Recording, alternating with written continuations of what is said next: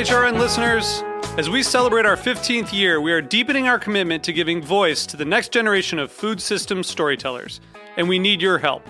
Our internship and fellowship programs help activate new possibilities for underrepresented and underestimated young people through experiential journalism, audio engineering, and production training.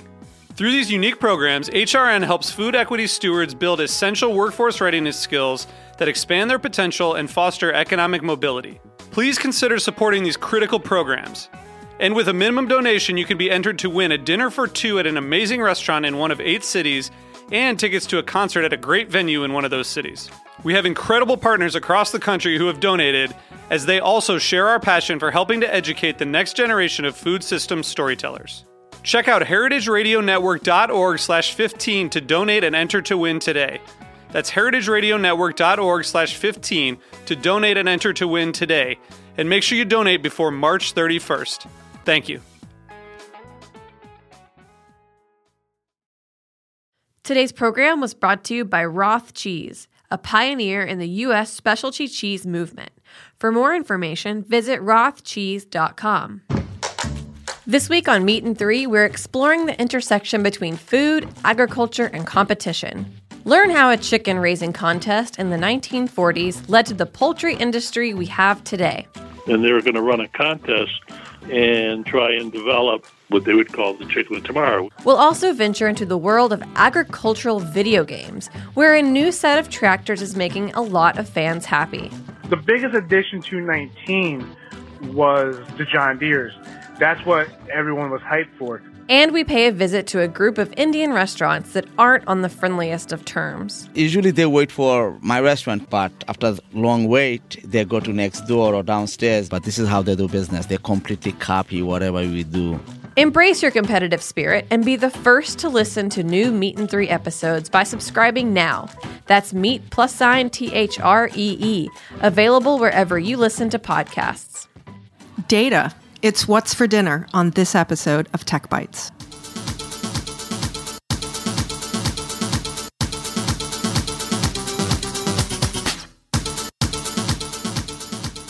Hello, Heritage Radio Network listeners tuning in from 150 countries around the world, about 1 million listens a month.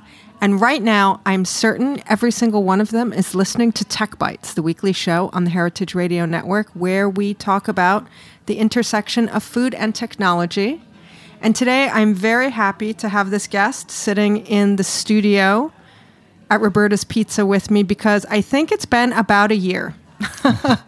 I think it's been about a year of scheduling and traveling before we could finally find a day when Victor Penoff of Edamam could come on the show. So Victor, welcome. Thank you so much. It's exciting to be here. Really took about a year, but I'm glad I'm here. Yes, and it took about a year because Victor is really on the global food tech circuit, and we're going to get to hear from him a little bit later in the show about what is happening out there in the world in terms of startups and trends and things like that. It's good to have a person out in the field come and report back. Absolutely. But before we get to that, we will start the show like we start every show with a little app, talking about apps we love, old favorites that have been sitting on the home screen for maybe 10 years, or something new. So let's hear first from our man in Mission Control, Jeet Paul. How are you, Jeet? I'm good, Jennifer. How are you? Very nice. I'm good. Okay, so I recently got the Google router.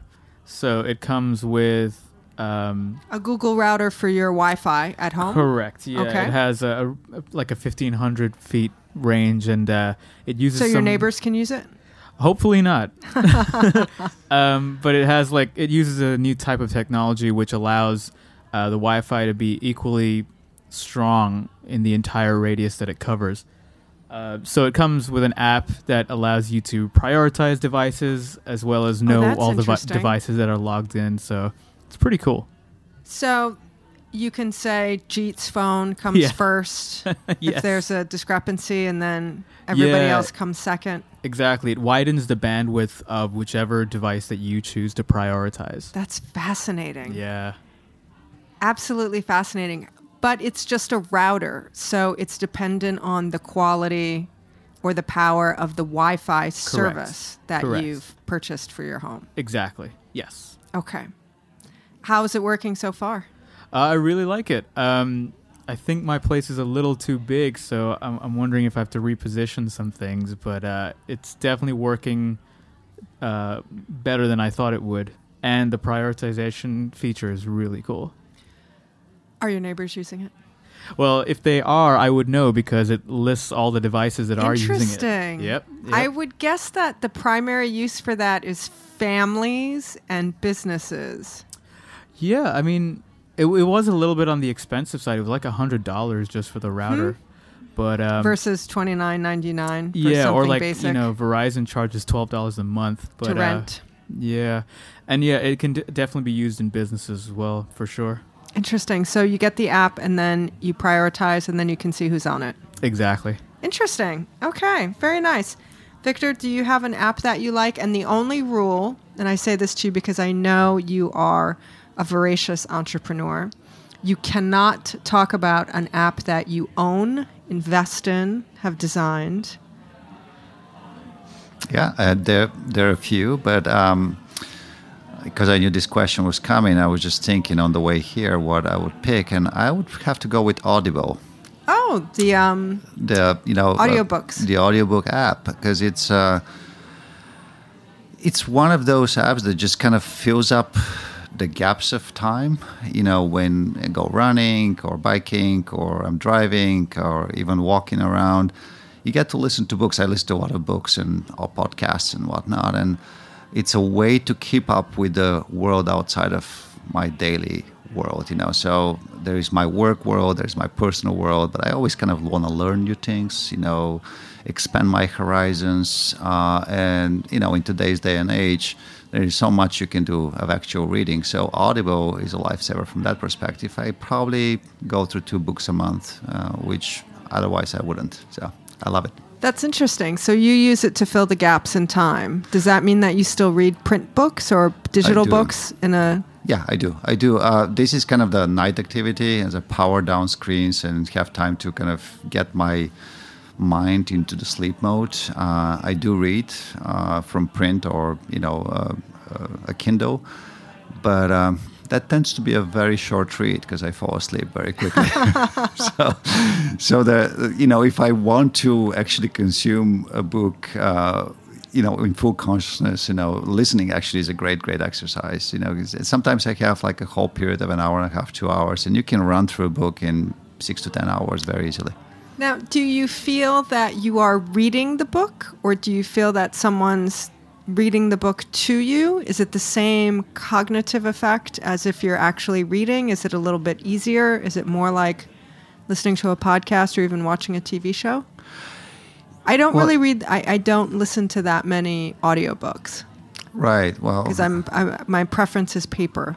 No, understood. And I don't listen to fiction. So it's not something that has a story and whatnot. I usually listen. I'm a lot into spirituality, astronomy, health, genomics, longevity, all these type of things. So they kind of tend to be scientific books, which have easy breaks. And even if you break in the middle of the sentence, you're not tense. Oh, what's going to happen next? This type of thing. And so the feeling is that you actually are consuming the book, and sometimes they are very good narrators, and they actually add quite a bit to the book by the way they narrate it. But that's not always the case, and then it feels like more like reading the book. So I don't know if I answered the question, but... Yes, I have a friend who really likes Audible books, and every time she says to me she's reading a book, I ask her, are you reading it or is someone reading it to you? Right. And most of the time someone's reading it to her. Absolutely. The only Audible book that I've really listened to, in all honesty, is the Trevor Noah book that he wrote, which is autobiographical. It's called Born a Crime, and it's about his birth and his youth in South Africa. And he narrates the book. Right. And he does characters and the different voices and everything. And it's really, the story itself is very well done. And then he's so dynamic when he's reading it. It really is an amazing experience that is much richer than, I think, reading it on the page, because you do have his voice and all his voices. So that's really been wonderful. And that might make me listen to other things. There are authors that are great, and they have to be good readers and good, narrators, I guess. So there are a couple that I've listened to. Sometimes they use, Hollywood actors, like Cumberbatch was narrating a book about time. It's by Italian scientists, so physics books about time, narrated by Benedict Cumberbatch, but he makes it so dramatic. That must have been an interesting call from his agent, probably. Exactly, yeah. So we have Victor here. He and I first met, we can't remember if it was at the Rabobank Food Bites event, which is a pitch-off between new food tech companies, or if it was the Food Tech Accelerator, which we have both been to as well. And it's difficult to tell because both of these events take place in the same event space in New York City right around the same time of the year. True. And they're formatted very similarly. So I can't recall if it was FoodX or Food Bites, but it was one of those. Victor's CEO and one of the founders of a company called Edamam, and it is a database of food nutritional data, ingredient data. And most people in this day and age have experience reading ingredient lists. Many people have downloaded the apps, MyFitnessPal, Count It, all those different things where you can input food or look up the nutritional analysis for different ingredients or food items. People are becoming more and more interested in the really specific data about what they're eating. It's sort of gone beyond, is it good for me? Is it not good for me? Fresh, frozen. People want to know how much sodium, how much magnesium, potassium, gluten, soy, different types of grains, different types of proteins, different types of sugars, carbohydrate sugar, alcohol sugar.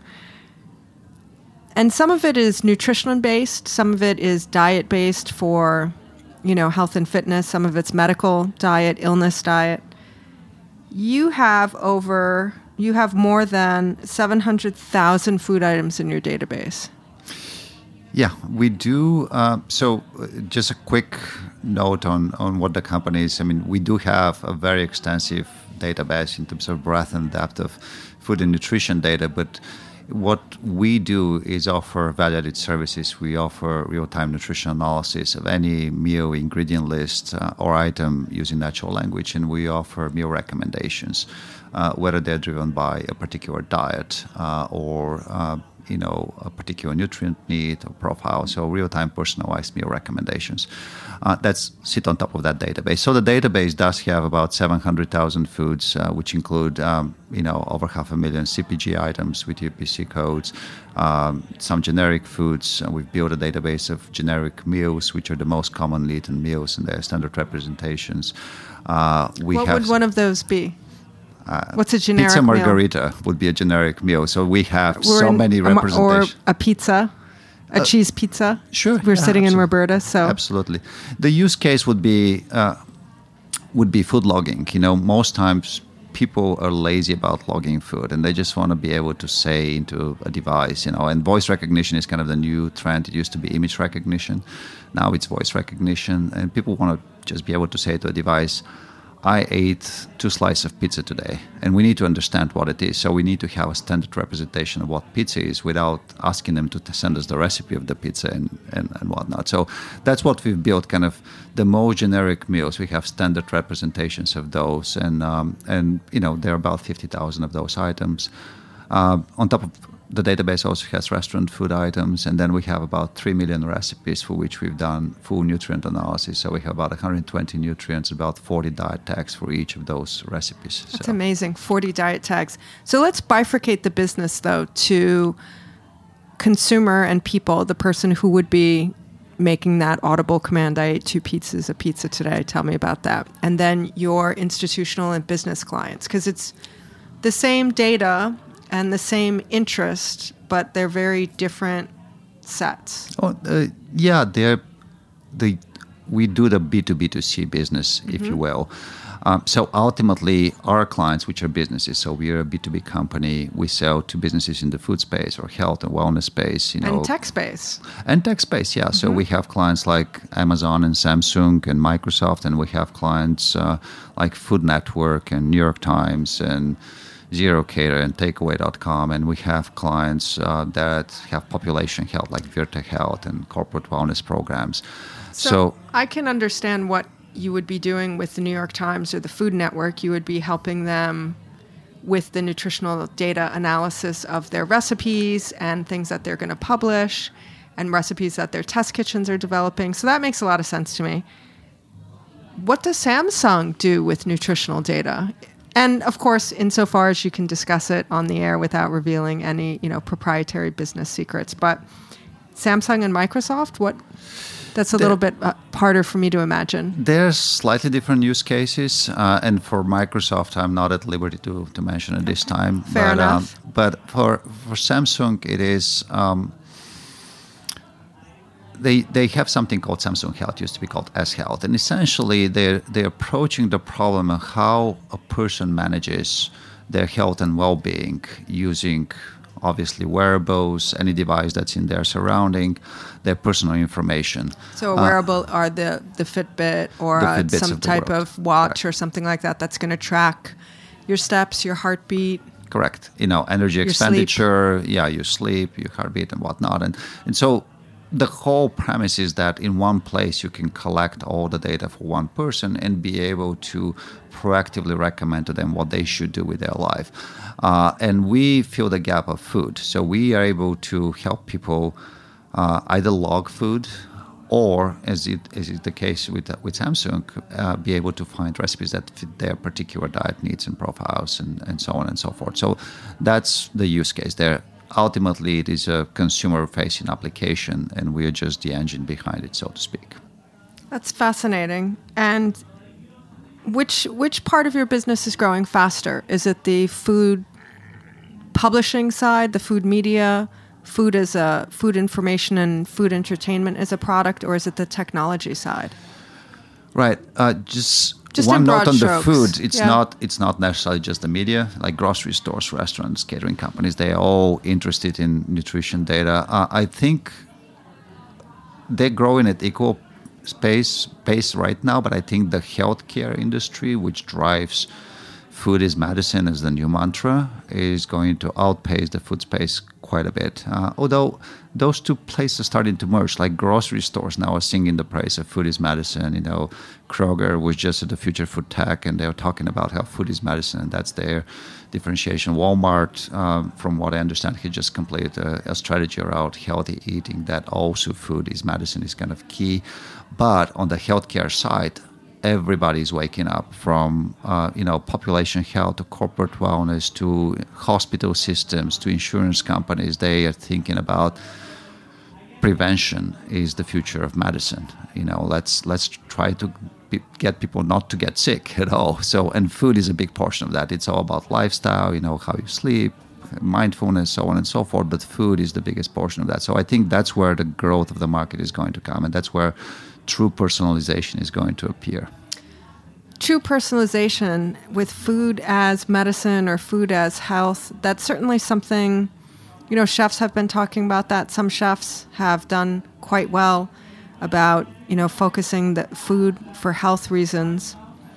A diet like the Whole30, that whole eating program and nutrition program is about food and the reaction it has with your body, and using the types of food you eat to control different reactions within your body, which is fascinating. And to point, Walmart launched a Whole30 approved line of frozen meals recently, which I saw on social media. Yeah. And to me, whenever Walmart or Amazon or a company like that makes a move to invest in something or validate a trend, that moves the needle, because we're talking about absolutely volume, and we're talking about they reach a large percentage of the population. So Walmart getting into the Whole30 frozen food business is, I think, quite absolutely a statement. Is this we talk about the technology and, the wearable devices and people who are concerned about their food. Is this like the 1% problems of, people who have iPhones, who have, $1,000 phone and they're concerned? Is it accessible enough to enough people in the world for it to be really a viable force for true change, do you think? It's not completely ready as a solution. I think personal nutrition is still a dream, true personal nutrition. And yes, you're right. What do you mean when you say true personal nutrition? True personal nutrition is understanding not just the likes and dislikes of a person and their allergies and maybe, a chronic condition they may have. They have type 2 diabetes or kidney disease, but also reading in real time their blood chemistry, understanding their genome makeup, their microbiome makeup, and how that changes with season, with location and whatnot. So it's kind of almost an real-time tracking of a person so that you understand what are the best foods that fit them at this particular time, and then recommend those foods based on, their budgets, based on where they are located, what they may have available around them, either as grocery stores or restaurants or even to cook at home. So this is true personalization. This is kind of our vision, 20, 30, 50 years down the road. It's a seamless virtual nutritionist that resides all around you in the cloud. It can be in any device you wear. It's your refrigerator. It is, the people that you talk to in the restaurant and whatnot, and be able to kind of take your personal information and recommend things seamlessly. Now, that dream is far away. What is starting... 20 or 30 years doesn't seem that far away, though. Is that far away? Depends on your time horizon, I guess. Okay. So, do you think it's really 20 or 30 years? Do you think it's maybe closer? For some people, it's closer, and that's where we get into the 1%. Mm-hmm. And I think there are folks that can employ technologies earlier, to do, gene sequencing and test their microbiome and do biohacking and be much more mindful about the device and hook up everything and whatnot. And so, like any technology, I think there will be early adopters. They would tend to be the rich people. But that is not to say the technological barriers to build it for everybody else they're not that big. And I think this is one of those technologies that, unlike the iPhone, it's not going to stay really expensive for a long time, because the benefits are so tremendous from people eating the right way and getting healthier, that governments, insurance companies are all going to get into the game and reduce the costs of adoption for the individuals to virtually zero. So I can foresee that at some point when this becomes available, the poorest population will have it available because it will be somehow subsidized through insurance plans or through government programs. We already work with some food banks, so I know this is, what people are thinking about. How do you get somebody in the food desert, underprivileged, to eat healthy? How do you educate them what health is? And it starts with very basic things, but eventually personalization becomes more and more important. This is slightly off topic, but I couldn't help but think about how popular the genetic testing kits are now. That seems such a sci-fi futuristic idea that you buy a kit and you send it away and it tells you about your genetic makeup and things like that. That seems to be very close to the truly personalized nutrition that you're talking about. And these genetic tests are certainly becoming more and more available and more economical, not economical, but a more accessible price point.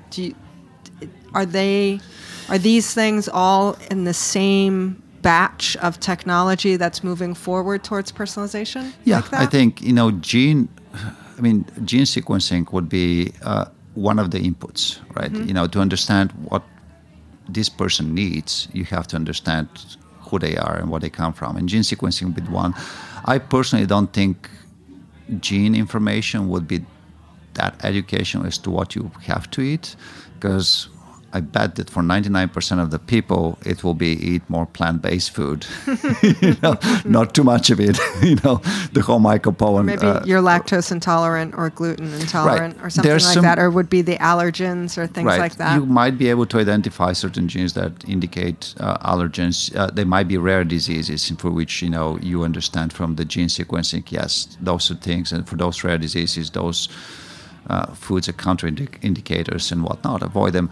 But I do think where it's going to make real difference is when the microbiome really hits the scene, and the science around, what microbes live in you and how they process food. This is all the talk we're hearing about the gut, your gut health, your gut flora, all of those things. Exactly. And that can be truly personal. And then, just think about it. A person that has grown up in South Africa versus a person that's grown in Vietnam. Imagine a 20-year-old man grown up in South Africa versus a 30-year-old woman that's grown up in Vietnam versus somebody that's grown in Italy. And so do you think Mediterranean diet is good for all three of them? No, they eat different things because they grew up in a different place. Their microbiome is different, through generations. When you start understanding that and start understanding not just on a geographic level, this group of people's microbiome is different from that, but on an individual level, then true personalization is going to start happening. So which are the pieces of technology that are missing for this to be a reality? Or do the pieces of technology exist and they just need to be integrated? What's happening on your 20 to 30-year timeline? I think that technology exists. So it's more integration, putting everything together. And it's not a technological challenge, it's a business model challenge. It's like aligning the actors in the whole supply chain, talking about healthcare and food industry, which have incentives to keep things as they are and moving them to a completely different mindset when you employ food as medicine. And obviously food has to be tasty, right? That's the primary reason we eat. We have to enjoy food. Not going to be just some futuristic where I believe I've seen movies where, everybody lines up in their matching pajamas at the cafeteria and they scan their barcode and they get some protein, shake or gruel. It's called Soylent. Completely engineered for specifically their body, and then they eat it and they're going to live forever. I somehow don't see that in the future. I think, we are wired to enjoy our food, and food has a social element and whatnot. So I think all this is going to be taken into account when, the seamless world which I described is taking place. It's not all going to be about health. It's going to be about, hey, you enjoy eating pizza margherita, so let's take that into account and recommend that and balance it off against the other meals and, who is with you and all that stuff. So to answer your question, I think all the technology is here. It's just more of a business model. There is science that's missing. There is science around genome and around microbiome. The microbiome is just getting started. On the genome side, there are probably 15 or 16 genes that people actually have some idea what food might be related to. Which is minuscule. So, we're talking about billions of genes. So it's to actually get true personalization, there's a lot of science that needs to happen. Okay. We are going to take a quick break and ponder all that science that needs to happen and find out who the amazing company is that is sponsoring this show. Did you know Heritage Radio Network is a 501c3 nonprofit? We keep the lights on and the mics hot exclusively from the generosity of our underwriters, grants, and members who are mostly listeners like you. Stay with us.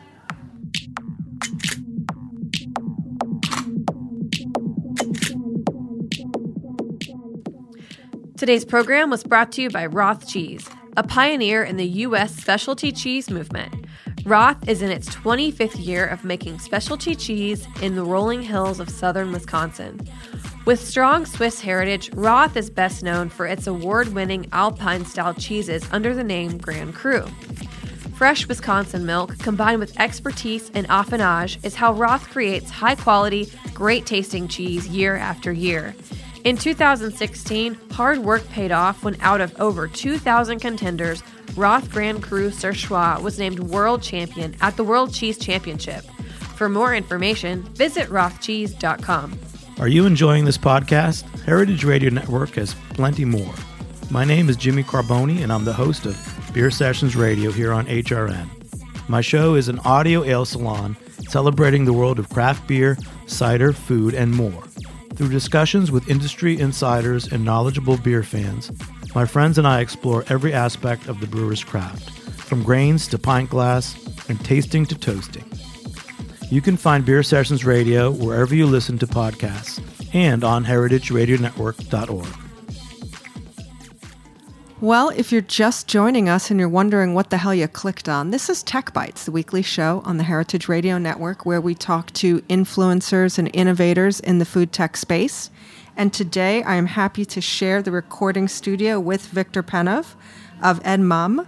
And this is a fascinating company that has a huge amount of data about food and what's in it and the nutritional breakdown and all of those kinds of things, and then is using it as a foundation to build real-time analysis on what people are eating. It's kind of fascinating. And before the break, Victor and I were talking about the vision for the company in 20 or 30 years of having truly personalized real-time analysis of your entire human organism body, along with what's available to you in your space, in your food area, and give you a real-time reading of what you should be eating to totally maximize your health and performance and efficiency, which sounds amazing and also very futuristic. It is.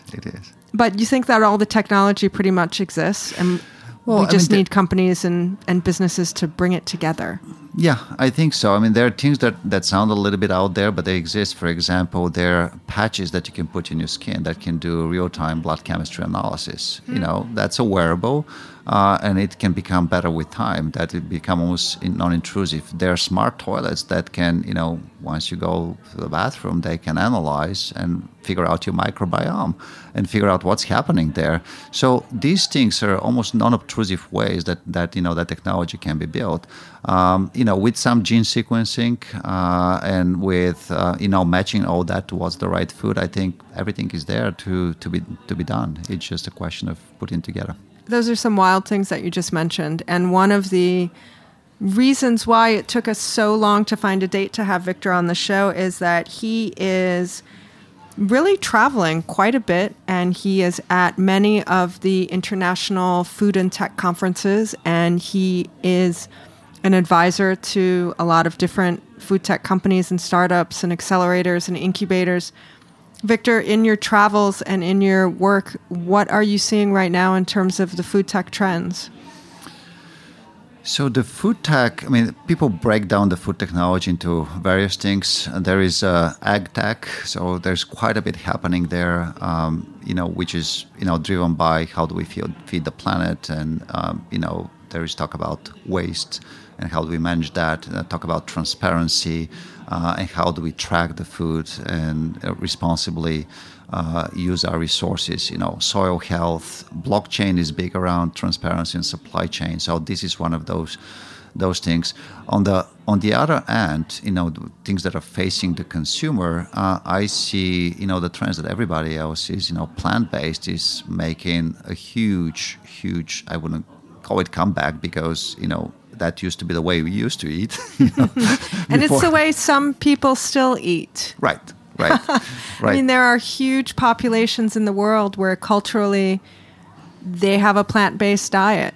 Correct. It's, there is definitely something specific for people who are in the United States and have a different type of, American food is a very specific eating style, and it's different from Italian or Indian or Chinese. And I was at, it might have been the same event that we were at. It was a plant-based meat company. So, the newest, the bestest vegetarian burger, plant-based meat patty idea. And the woman who was giving the presentation for her company talked about how people are moving towards a plant-based diet. And the thing that's always so interesting to me is there are a lot of cultures in the world where their culinary style is plant-based. Yeah. Pasta pomodoro, margarita pizza. Right. Those are plant-based. Yeah. Indian food, mostly plant-based. A lot of Chinese and Japanese food, mostly plant-based. Yeah. And it really is, in some instances, when we say moving towards plant-based, I think that's a lot of encompassing, the United States, maybe Canada, and countries that are specifically meat and animal protein based, which is not necessarily the majority of the world.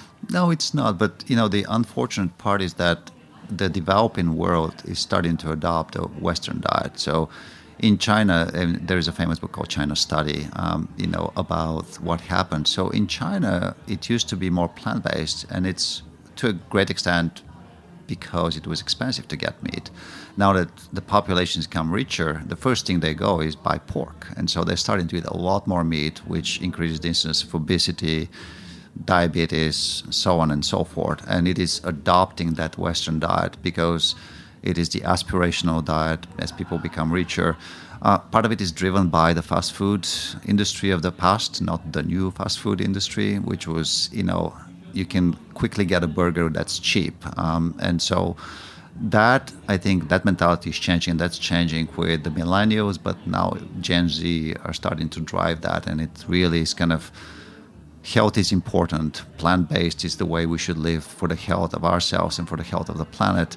And even if it costs a little bit more, so be it. Well, it costs a lot more. There was an article not too long ago.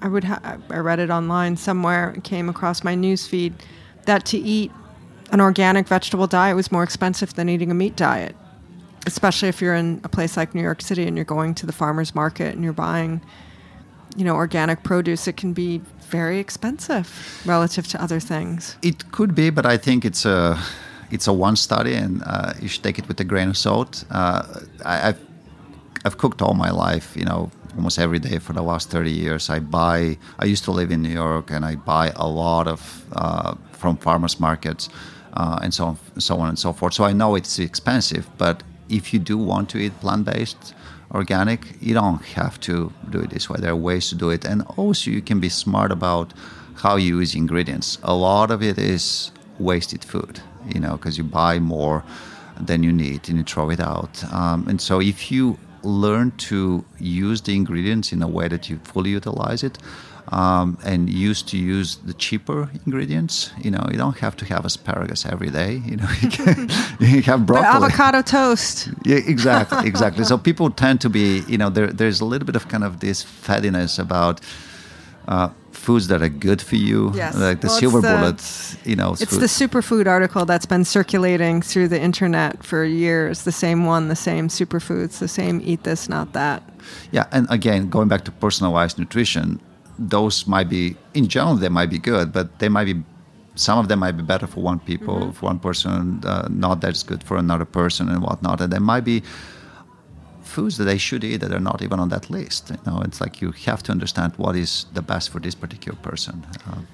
To that point, I like to experiment sometimes on myself in terms of what I eat, and when I, exercise and I train a lot at the gym and I have my sports that I participate in.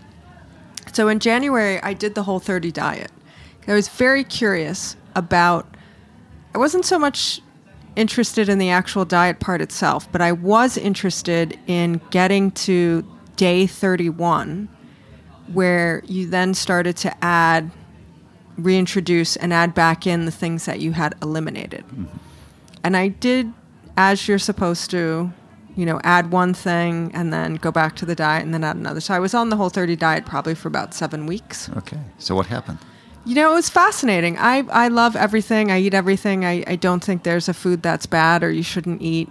I eat gluten and sweets and fat and meat and alcohol and all those things. But what I did discover was, not that I'm gluten intolerant, but definitely my system had an effect eating gluten after not having had it. Sugar was a tremendous effect on me when I had it after the period of time not having it.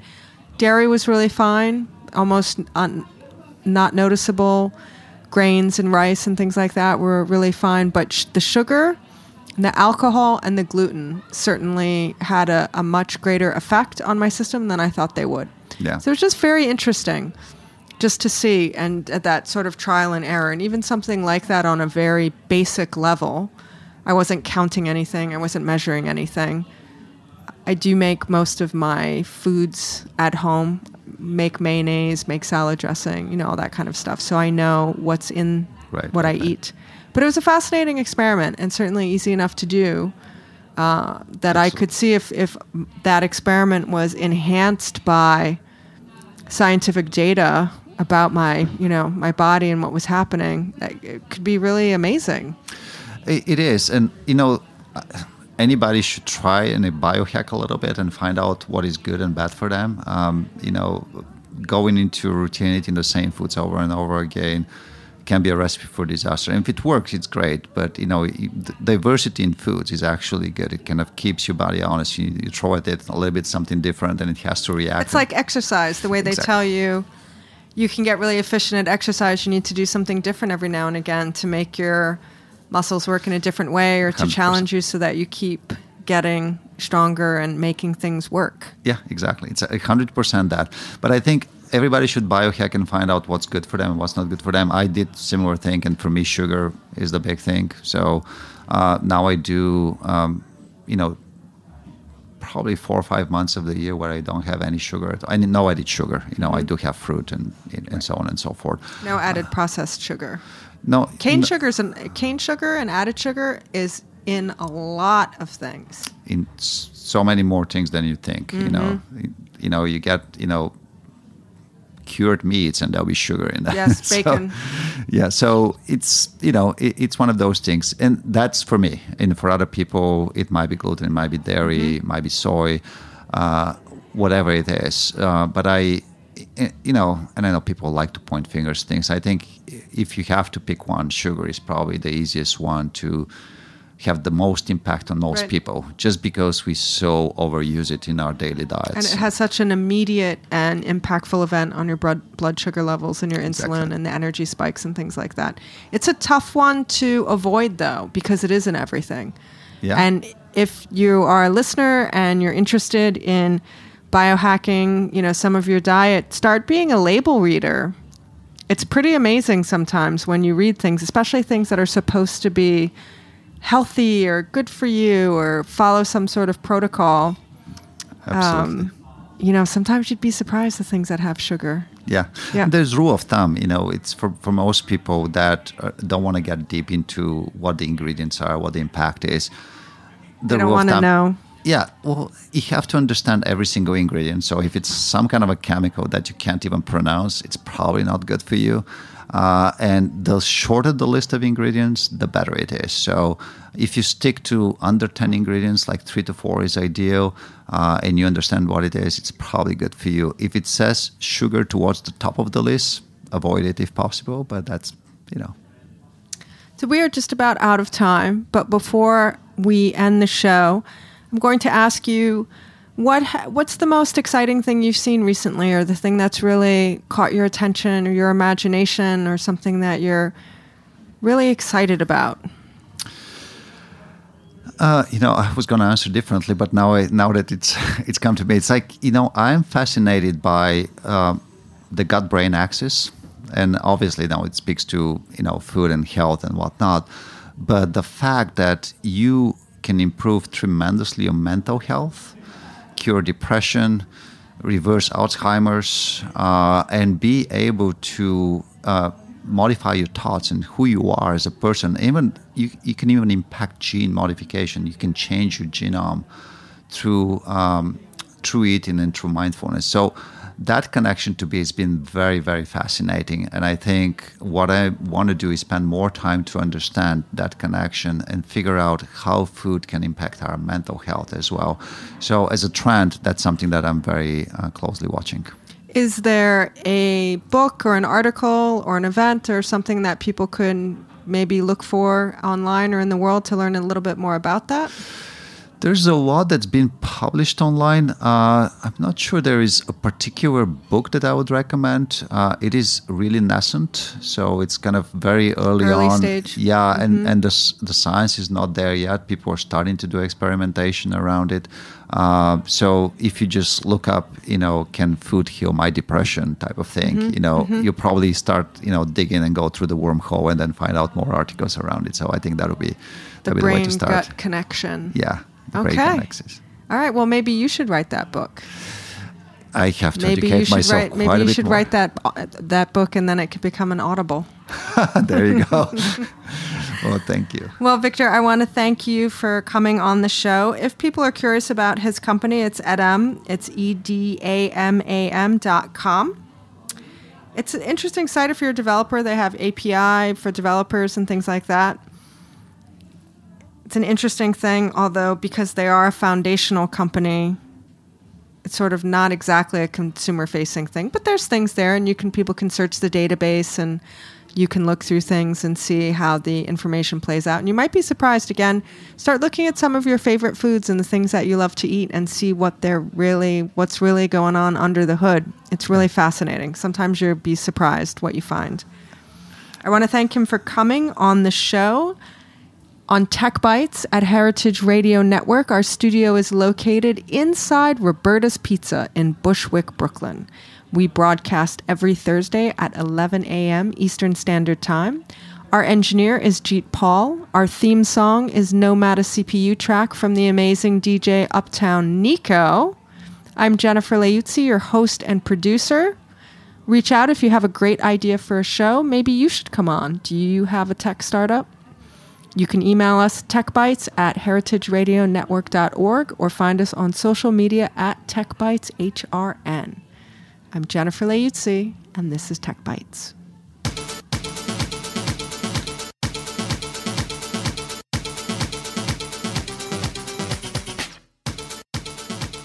Thanks for listening to Heritage Radio Network, food radio supported by you. For our freshest content and to learn more about our 10-year anniversary celebration happening all year long, subscribe to our newsletter. Enter your email at the bottom of our website, heritageradionetwork.org. Connect with us on Instagram and Twitter at heritage_radio. You can also find us at facebook.com/Heritage Radio Network. Heritage Radio Network is a nonprofit organization driving conversations to make the world a better, fairer, more delicious place. And we couldn't do it without support from listeners like you. Want to be part of the food world's most innovative community? Subscribe to the shows you like. Tell your friends, and please join the HRN family by becoming a member. Just click on the beating heart at the top right of our homepage. Thanks for listening.